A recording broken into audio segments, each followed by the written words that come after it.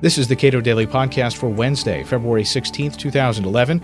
I'm Caleb Brown. Against the backdrop of European debt crises, a failed stimulus effort, a sluggish economy, and a fiscal commission recommending deep cuts, President Obama's budget leaves much to be desired by the fiscal conservative. Chris Edwards, Director of Tax Policy Studies at the Cato Institute, offers his thoughts.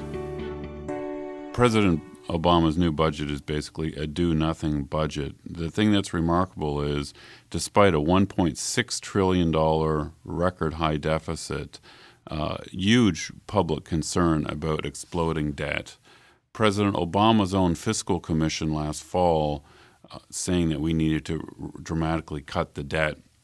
Despite the debt crises in Europe, all of this, President's budget this year looks virtually exactly the same as his big spending budget last year. He has not moved to cut spending at all. He has given a big middle finger to the Tea Partiers and the fiscal conservatives and independent voters out there who wanted some restraint. He hasn't given them anything. Republicans were understandably disappointed, but I also get the feeling that this is in some sense a game of chicken. That is, it doesn't seem like Republicans are very likely, given what President Obama's come out with, to propose cuts in entitlements that will be substantive budget cuts either. Well, one of the theories is that Obama produced a do-nothing budget simply because he wants Republicans in the House to come out with their big spending cuts and entitlement reforms, which I think House Budget Chief Paul Ryan will introduce in another couple months. And then the Democrats and President Obama will immediately start savagely attacking the Republicans for their unfair and, unethical and immoral cuts, the type of rhetoric we always hear. That's possible, but, regardless, Republicans need to plow ahead and push the agenda. If President Obama is not going to take responsibility for the massive fiscal crisis our nation's in, then the Republicans have to do it, and I really hope they do. President Obama's new budget for 2012, discretionary spending, which divides between defense and non-defense, is about $1.3 trillion. The so-called mandatory or entitlement spending is much bigger at $2.1 trillion. So it is these entitlement programs that are growing, 6, 7, 8% a year after year, that are really blowing a giant hole in the budget. However, we need cuts across the board. We need to cut these entitlement programs. We need to cut defense, and we need to cut the domestic programs to make up for our giant federal deficit. What should be galling to anybody who might be tempted to believe that President Obama is engaging in some real cuts here is just the simple fact that the deficit actually is larger in this budget. Well, the deficit this year is a record of $1.6 trillion, up from $1.3 trillion last year. It is massive when you consider that the government will spend $3.8 trillion this year. It will tax $2.2. That leaves the deficit of about 1.6. So the government is essentially borrowing, I think, about 40% of every dollar it spends, which is remarkable and, of course, completely unsustainable. But, again, President Obama made absolutely no movement or change or reform in this budget. His budget last year had federal debt rising to 77% of GDP by 2020. His budget this year has debt rising to 77% of GDP by 2020. He has made no reforms in this budget. President Obama comes out with his proposed budget. Now Republicans in the House are going to begin work on theirs. What is next? Well, the sequence of events here is that President Obama has introduced his budget here in February. Meanwhile, Republicans in the House are trying to cut current year fiscal 11 spending by $60 billion. This was the promise they made during the election. So that is spending that will be cut before the end of this fiscal year in September.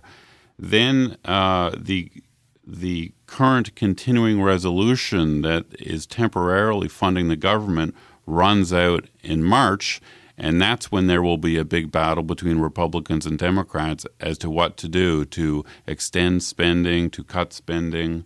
And then in April or May, the federal government reaches its statutory debt limit.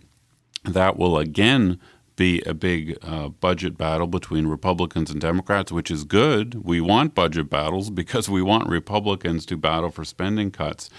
Then another month after that, the Republicans are going to be putting together their budget for next year, for 2012. And, of course, the Senate is run by Democrats these days, so there's going to be big disagreements, of course, on how much to spend in 2012. There is some discussion of perhaps some sort of bargain to be struck here. What's the possibility with this debt vote, which could be it's very high stakes attached to this vote to raise the debt limit or not?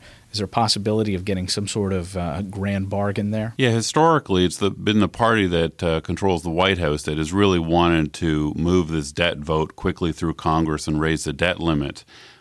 This year, Republicans have a lot of leverage because Obama and the Senate, of course, run by or Democrats, they'll want to get this debt vote passed. So Republicans need to extract some sort of compromise or bargain from the White House. And I think what they should do is they should tie some sort of permanent overall cap or limit to federal spending onto this debt vote. Republicans should say we're not going to vote to increase the debt unless we put some sort of overall clamp on the budget that controls spending at some low rate to get that deficit down to zero over 10 years or so. Now you're talking about a House rule, a Senate rule that would require a large majority in order to spend over a certain level? No, I'm talking about a statute, a law. I think Congress should pass and the president should sign a law that says total federal spending or outlays cannot rise more than, say, 3% a year permanently. And if spending does rise more than that at the end of the year, the official scorekeepers will require the president to cut spending across the board to every federal department. So if you clamp spending at 3%, it actually makes a big difference over time. President Obama's new budget has spending rising about 5% a year every year the next 10 years. If you simply reduce spending growth to 3%, you will have a balanced budget in 10 years. So a seemingly simple-sounding clamp or limit on the growth in the budget can make a big difference over time. Chris Edwards is Director of Tax Policy Studies at the Cato Institute. You can read more of his work at cato.org.